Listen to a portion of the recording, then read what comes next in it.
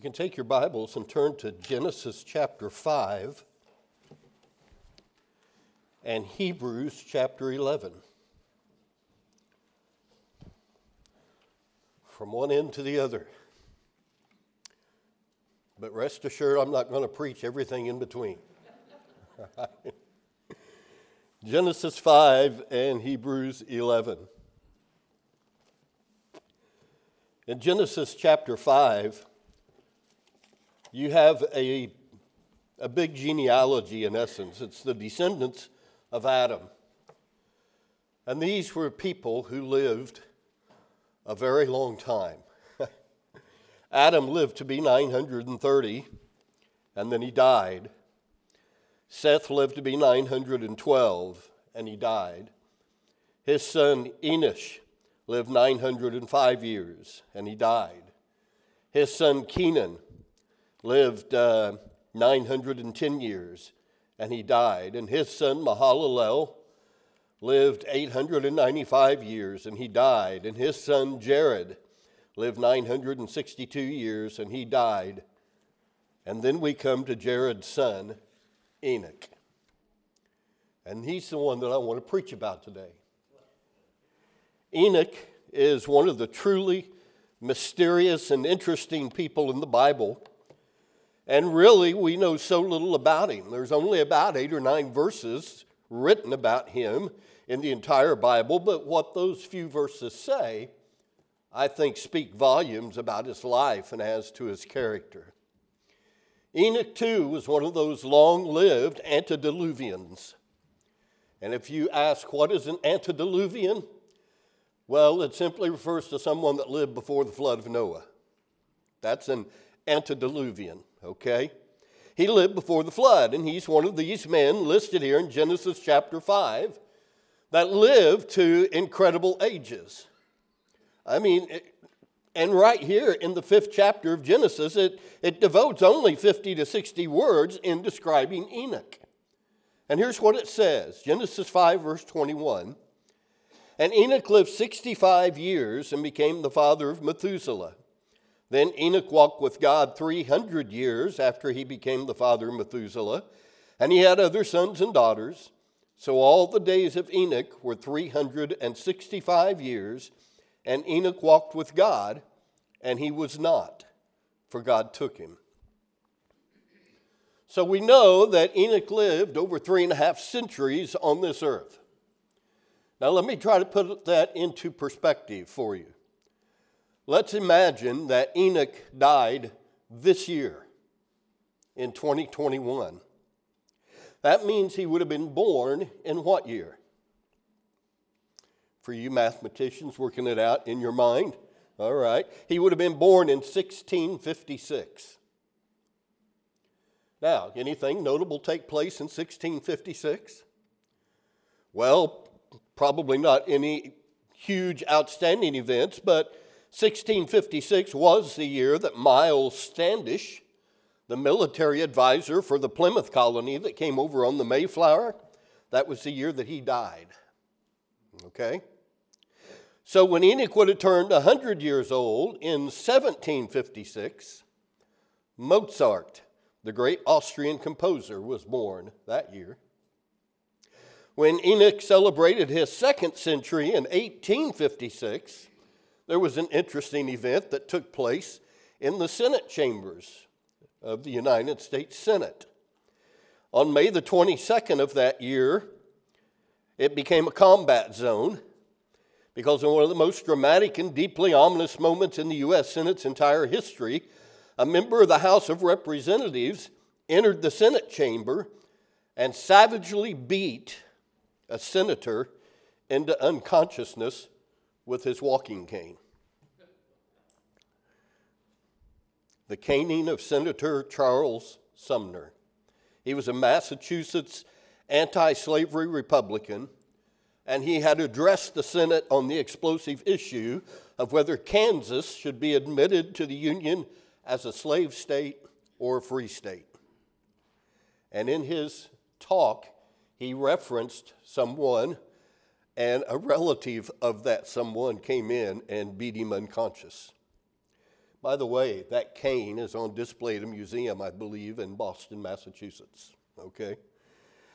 Now, when Enoch would have turned 300 years old in 1956, Elvis Presley made his first U.S. television appearance as he introduced his new single, "You Ain't Nothing But a Hound Dog." All right? He introduced that on the Milton Berle Show, and it was quite a scandal because of Elvis' suggestive hip movements. All right? Some people labeled him as Elvis the Pelvis Presley. And also that year, though, there was a joint resolution of the United States Congress that was signed by President Dwight D. Eisenhower authorizing "In God We Trust" as the U.S. national motto, 1956. So finally, then you would come to this year, the year 2021, thinking, Enoch dies this year.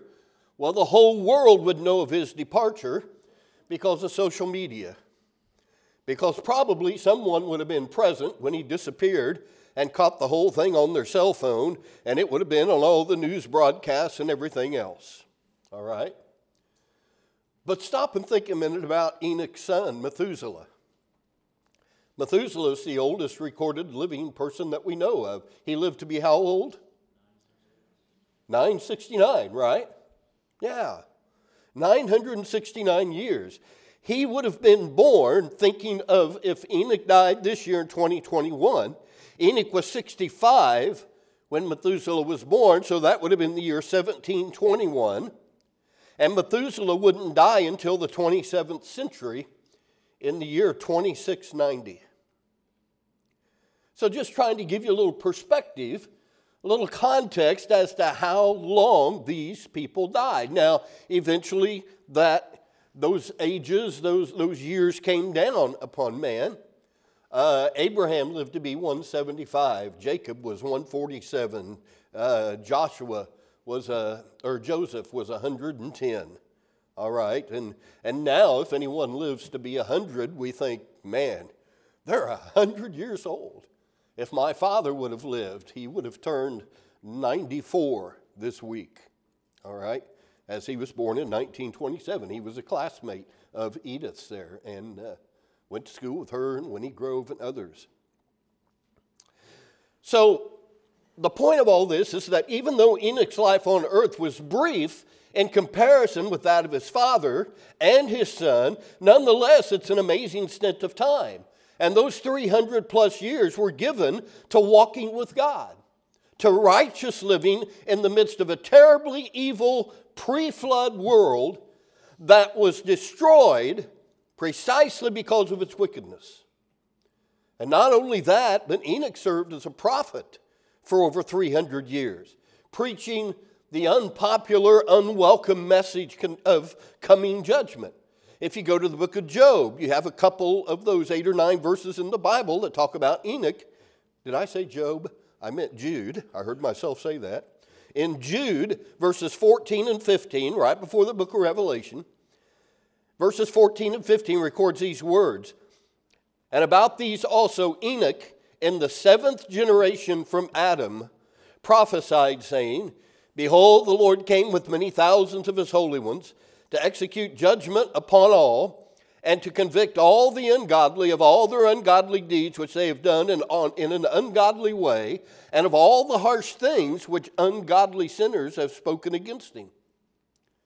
You think judgment is ever a popular message? No. But Enoch was a prophet of God. He was not a wimp. He was not some wilting flower. He kept on prophesying for over 300 years. But the thing that Enoch is most famous for is what? He what?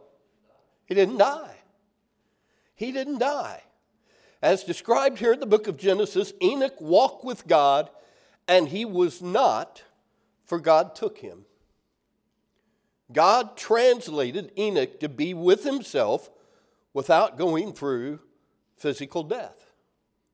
We know that because of the way Genesis 5 reads, because every one of the others in Genesis 5 that you read about that lived such long lives ended with the words what?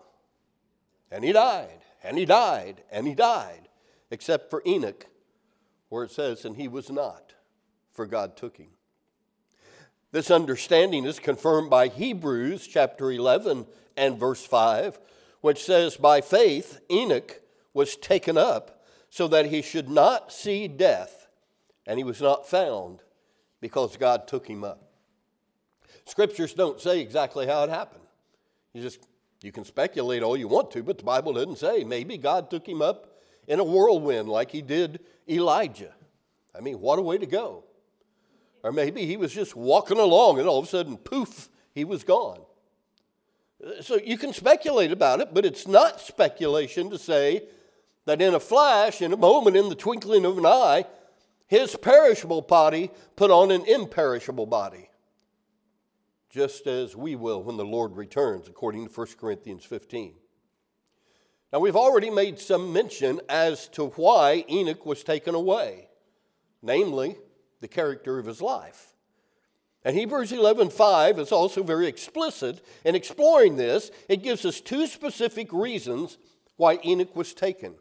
First, because of his faith, and second, because he pleased God. Faith and pleasing God are just opposite sides of the same coin. But it's helpful to examine each side. The fact that Enoch was taken because he pleased God refers to Enoch's walk with God, as mentioned back in Genesis 5:24. Walked with God and pleased God mean the same thing. But this metaphor of walking, it reveals how Enoch pleased God. You see, walking with another person suggests that there's a mutual agreement between the two, right? The prophet Amos, in Amos 3, verse 3, he said, do two walk together unless they've agreed to do so? Well, the answer to that's what? No, they don't walk together unless they've agreed to do so. So you see, it's impossible to walk together unless there's a mutual agreement. What do you have to agree on if you're going to walk together? Where you're going, for one thing. That's one of the requirements, to agree on the destination. You cannot walk together and go in separate directions. It just doesn't work. If you wives have ever taken your husbands to the shopping mall, you know that's true. All right? Because you're walking into the dress shop and he's on his way to Bass Pro. Okay, you're not walking together. Okay. You've got to go to the same destination in order to walk together. So he's heading in God's direction to the same destination and following the same path. But there's another requirement in walking together. You've got to not only be traveling to the same place on the same path, you've got to go what? At the same speed, the same pace. That's right. The same pace. Enoch was in step with God. What does Paul tell Christians to do in Galatians 5:25? Keep in step with the Spirit. That's right. Keep in step with the Holy Spirit. So Enoch's walk with God produced two wonderful things: fellowship and righteousness. I mean, when two people walk together to the same place, on the same path, at the same pace, for 300 years, they're in fellowship. Very much so. And that's the primary meaning of walking with God. Fellowship. That sweet communion with our Heavenly Father. And then matching God stride for stride along the path of life while headed for the city of God, that also produced in Enoch a righteous walk. The word righteous or righteousness simply means conforming to a standard, and Enoch lived his life conforming to God's standard. I mean, in order to walk with God for over 300 years, you got to be willing to do what God says do and live the way God wants you to live. And Enoch did just that. So he pleased God, and thus God took Enoch. Now, the other side of the coin, the primary side that so pleased God, he decided to take Enoch, was Enoch's faith. Hebrews 11, verse 5 again says, by faith Enoch was taken up so that he should not see death, and he was not found because God took him up. What's interesting is that in the Old Testament nowhere says Enoch had faith. The Old Testament doesn't say that, but the inspired author of the book of Hebrews says that was his primary characteristic. Faith and a righteous walk with God, those two are just inseparably joined together. You see, faith precedes and produces the walk that God wants us to have. And it's this statement about Enoch's faith that leads up to the great statement that the writer of Hebrews has been leading up to in Hebrews 11, verse 6, which says, "And without faith it is impossible to please God. For he who comes to God must believe that he is, and that he's a rewarder of those who earnestly or diligently seek him." And notice that the author of Hebrews does not say that without faith it is difficult to please God, or that without faith it is extremely hard to please God, or without faith you have to work extra hard to please God. No, he says categorically it's impossible. You cannot please God without faith. I mean, without this faith, we're all under the wrath of God. And as Christians, we understand that it's by grace we've been saved through faith. And this not from yourselves, it's the gift of God, not a result of works, so that no one can boast. But the emphasis here in Hebrews 11, verse 6, is on this day-to-day practical faith, which is necessary for anyone, especially believers, in order to please God. In other words, if we're not living a life of faith, we can't be pleasing God. We can't have God smile on our lives without faith. So the question that we must pose, and which the text answers, is, what is this faith that pleases God? What is it? What's it like? And the answer is twofold. It is a faith that believes, first of all, that God exists. Haven't we been studying something about that in Sunday school? And secondly, it's a faith that believes that God rewards those who diligently seek him. So God's smile is only upon those who believe that he exists. Now that is far from a given in our culture today, right?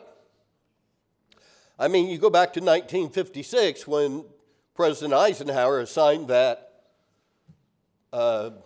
where "In God We Trust" would be our national motto. Do any of you think that if that were presented today for the first time that it would be signed today? No, absolutely not. That tells you how far we've fallen as a nation and how far our culture has changed. But God does exist. In fact, our modern culture doesn't even do as well as demons do, because there is not a demon in the universe that is an atheist. There are no atheistic demons. Why? Because they all believe in God. They all do. James says that. The demons believe and they shudder, they tremble, all right? So we must believe in the Creator God of Genesis 1, who spoke creation into existence in sequence, one note at a time, until all of creation stood in marvelous harmony. We must believe in the personal Creator of Psalm 139, who knit us together in our mother's wombs. We must believe in the miracle-working God of the Old Testament. We must believe in the God that saved his people by rolling back the Red Sea as with a squeegee over a wet floor, and sent coveys of quail into Israel's camp so thick that you could just grab them right out of the air. And in the morning he spread that sweet manna like cake frosting on the ground. This God who parted the Jordan River so that its bed ran dry down to the Dead Sea. And then he brought down the walls of Jericho. We must also believe in this massive God of the New Testament as revealed in Christ the Son.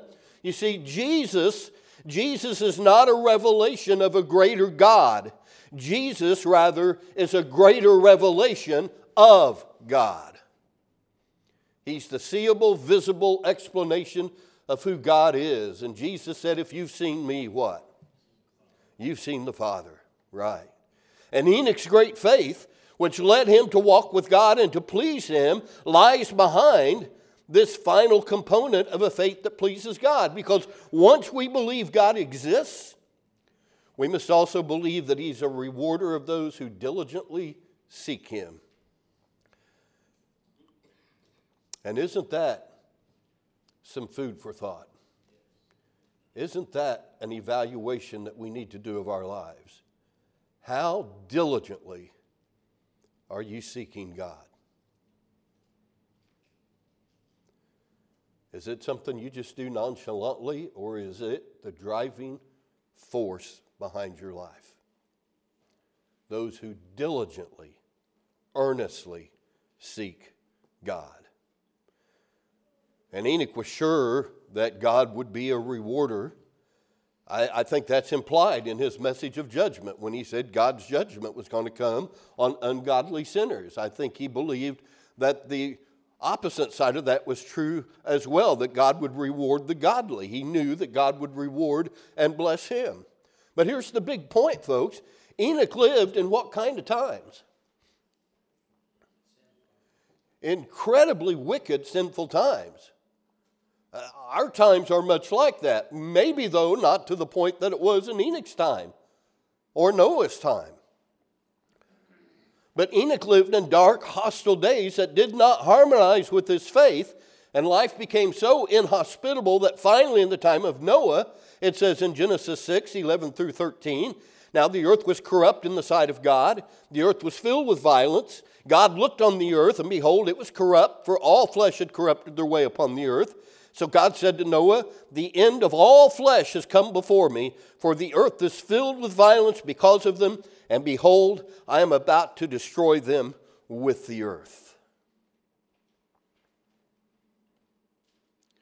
But Enoch resisted the sinful pull of his culture, and he walked with God for over 300 years. Which tells us what? In the midst of our sinful culture, we can walk with God still. It's not an impossibility. Enoch is an example that we need to follow. He set his goal on the city of God, on God's place. He walked the same path, striding in step with God's pace. 300 years of faithfulness, that's being faithful over the long haul indeed. And his son, Methuselah. You know what's interesting about Methuselah? 969 years. He died the same year as the flood. Do you know what the name Methuselah means? You can study it. Some call it the dart man or the spear man. But when you look at each individual part of Methuselah's name, there are many scholars who say his name literally means, after his death, it will come. So many scholars believe that Methuselah died and then the flood came. And that's what his name meant. After death, so it will come. Just an interesting side note.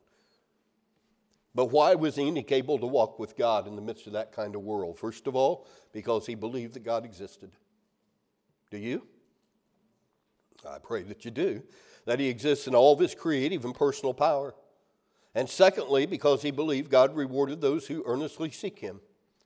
Enoch was sure that God would bless him and reward him, and as a result, there was great pleasure in heaven, and God took him. Will there ever be a time, we read about Enoch, we read about Elijah, will there ever be another time where God takes people without them experiencing death?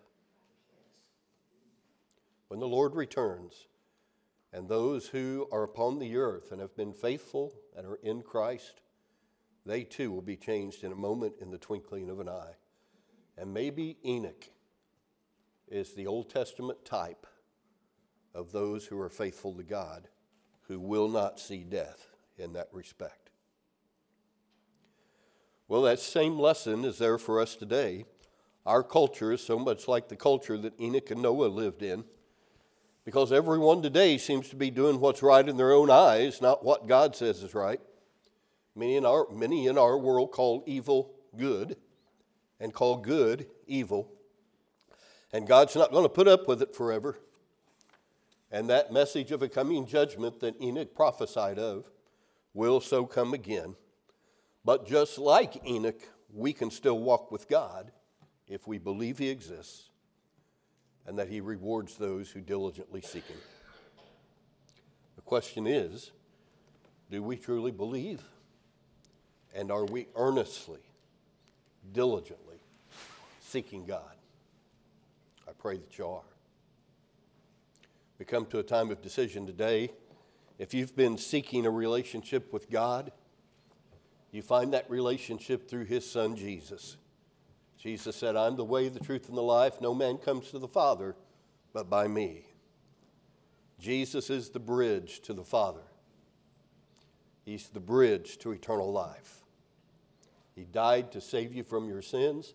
His blood cleanses you from your sin. So you place your faith in him as the Son of the living God in order to have your sins forgiven and to receive the gift of eternal life. You need to believe in God.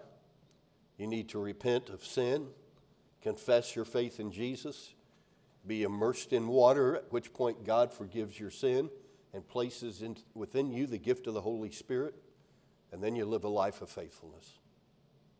Now, if you've already done that and you're looking for a home congregation, we'd love to have you be a member here at New Hope if you're looking for a home church. So if you have any decisions you'd like to make today, maybe just a decision to come forward and request prayer or to receive the support of brothers and sisters in Christ, we'll pray with you, whatever. You can meet me down front as we stand and as we sing.